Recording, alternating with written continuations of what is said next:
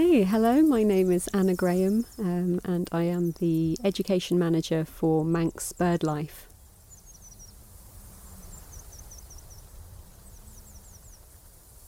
The Big Schools Birdwatch has been going for over 20 years now, so over 2 decades, and so far over 1 million children have taken part in the survey. So. And the Isle of Man takes its part as well, or plays a part? It does, yes. It's part of that, and every year there are more and more schools and youth groups taking part on the Isle of Man. So yeah, we're calling on as many schools as possible to take part this year. Right, let's get down to the nitty-gritty then. So it's a great name, but what does it actually involve? What do the schools and the students and the kids do? The main activity is a birdwatch in their school grounds. It's a good idea for the kids to learn a little bit about the birds that they're going to see first of all. But the main activity is a birdwatch, and the children take a record sheet out with them into their school grounds, and they count the birds, counting the highest number of birds that they see at the same time. That's important because if you count every bird you see, then you might count the same one twice. All of the information can be found in an information pack, which you can sign up for on the RSPB website on the Big Schools Birdwatch page. You just click the button, get your free pack, and they will send you a pack of information in the post. So it's quite straightforward once you've got all of the information. But if you do need any help with it, I am more than happy to come into your school or to help with your youth group to do the bird survey. Or if you've got any questions at all, please do get in touch with me, anna@manxbirdlife.im. And then what happens to the information which is collated? So all these schools are taking part, get this information, fill in these sheets. What happens then? Is it all sort of centrally collated? Yes, it is. So once your group of young people has done their survey, it's important that they go back to the RSPB website and that they submit their results onto the RSPB website, and that goes into a large national database for the RSPB. And all of that data is collated, and sort of year on year, the RSPB can look at the data and see which birds are doing well and which birds are not doing so well. And then that helps them to focus their conservation efforts. And it's super useful, isn't it, getting information like this from sort of volunteers length and breadth of the British Isles, with things like you have the garden birdwatch itself for people at home, you've got the farmland birdwatch that goes as well. With the schools taking part, it does cover a large sort of swathe of the country, I dare say, so both urban, farmland, country. And, you know, as you say, year on year, it really builds up essential information on trends, I suppose, as you say, in what species are doing well and perhaps more critically, which species aren't. Yes, that's right. It is a snapshot of a great variety of places, habitats, and it is just as important not to see any birds during the survey as it is to see birds as well. It's a really broad survey.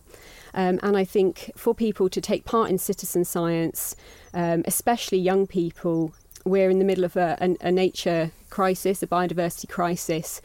And I think a lot of people, and especially young people, are worried about the future and what's sort of happening to our biodiversity. And this survey and other surveys like it, like you mentioned, the Big Garden Birdwatch as well. These surveys are really important because they give us an opportunity to do something, a sort of positive action. It's accessible, positive action and a meaningful action with a purpose. You know, we can really feel like we are making a difference. We're a small part of something a lot bigger. The young people can hopefully feel empowered to help. I think it's really important. And that's the great thing, I suppose, with the schools birdwatch. I dare say with the garden bird watch and the farmland one, you're already engaging with people who are probably already interested in birds and wildlife and such like. With the schools bird watch, of course, it might be planting that seed quite early on. You might be getting kids coming along who hadn't really stopped to think about the birds before or looked at them, and they get out there, they see just in their own areas at schools the species coming in, the different species coming in, what they're eating, what they look like, and it could engender a whole lifelong love of birds. Yes, yeah, that's the bonus, if you like. That's yes, it's great, and having been into to lots of schools and seeing the reaction of the children. Some of them might have seen a bird before, but then to sort of to know its name and a bit more about it, and to kind of focus in and see its behaviour maybe, and you get so many questions about the birds, and it's a pleasure to see that enthusiasm, and it bodes well for the future, planting those seeds, like you say, for the future of our biodiversity and for the young people themselves. And I do think, again, sort of speaking to a few young people myself off and on over the years, that there seems to be more, as you hinted at there seems to be more now awareness of our environment and the importance of protecting our environment and things like the biosphere and how other species live and protecting areas for birds or mammals or whatever the case may be. Kids and young folks seem to be far more switched on to that than perhaps they were 30, 40 years ago. Yes, I think so. I think it's become more prominent in the media, perhaps because, there have been a lot more, natural disasters and things. It's a lot more kind of in our face, if you like. And young people kind of being on those social medias as well and being exposed perhaps a bit more to things going on. And are seeing the sort of emergency, if you like, perhaps more so than the older generations. And of course, it matters a lot more to the younger generations because they're the ones that will have to obviously live with the consequences. So I think young people are definitely getting more active, and it's inspiring. Just while you're here, because we haven't had a chat before, just tell us a little bit about your role then. So you've just taken on again this role which has been around for a while within Manx BirdLife, so it's education officer. So that is mostly, is it going around schools seeing the younger kids, or is it spread right away across of any aspect of education when it comes to ornithology and birdlife on the island? So my role, my main sort of focus for the role is going into primary schools and working with the young people there. That is the main focus of the role. However, my role is also open to as you say, a whole breadth of education. So whether that's youth groups involved with the Scouts, for example. So other youth groups as well. I'm also going to be going into hospice as well, to inspire the residents there about bird life. If you're interested in having a free session with myself from Manx BirdLife, you want to inspire your young people to cherish and protect the wild birds on the Isle of Man, please do get in touch. What's your own background? Are you a lifelong birder or something that you've come to a little bit later in life? Where are you on that? So I'm a very, very passionate about birds. My passion began towards the end of university. I did a project on the Somerset Levels about birds, and then I started volunteering for the RSPB soon after that, and I sort of fell into education. Actually, I started volunteering for a school and community project, actually the Bird Friendly Schools project, which also ran the Big Schools Birdwatch. So I've kind of come full circle, really.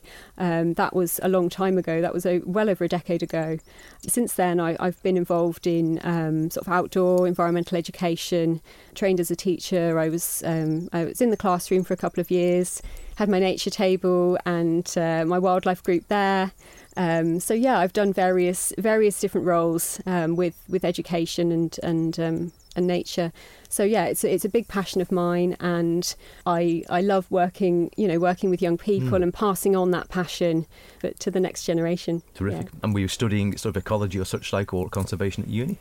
I was studying environmental geoscience, so earth sciences, and just how the earth works as a system, and biosphere, ocean atmosphere. It's the environment has always been a big interest of mine. Geology as well. So that was the sort of the geoscience part. I love rocks. They always tell a story. And so I'm very passionate about the outdoors and the environment. So yeah. So you've probably come to the right place on the island there, because there's certainly no shortage of geology. Excellent for birding as well, of course. Lots of brilliant outdoor activity. So it's must be a real home from home for you. Yes, it is. I'm really excited. I've already been on lots of adventures so far, outdoor adventures, and I'm looking forward to going on a lot more, doing a lot more birding. Yeah.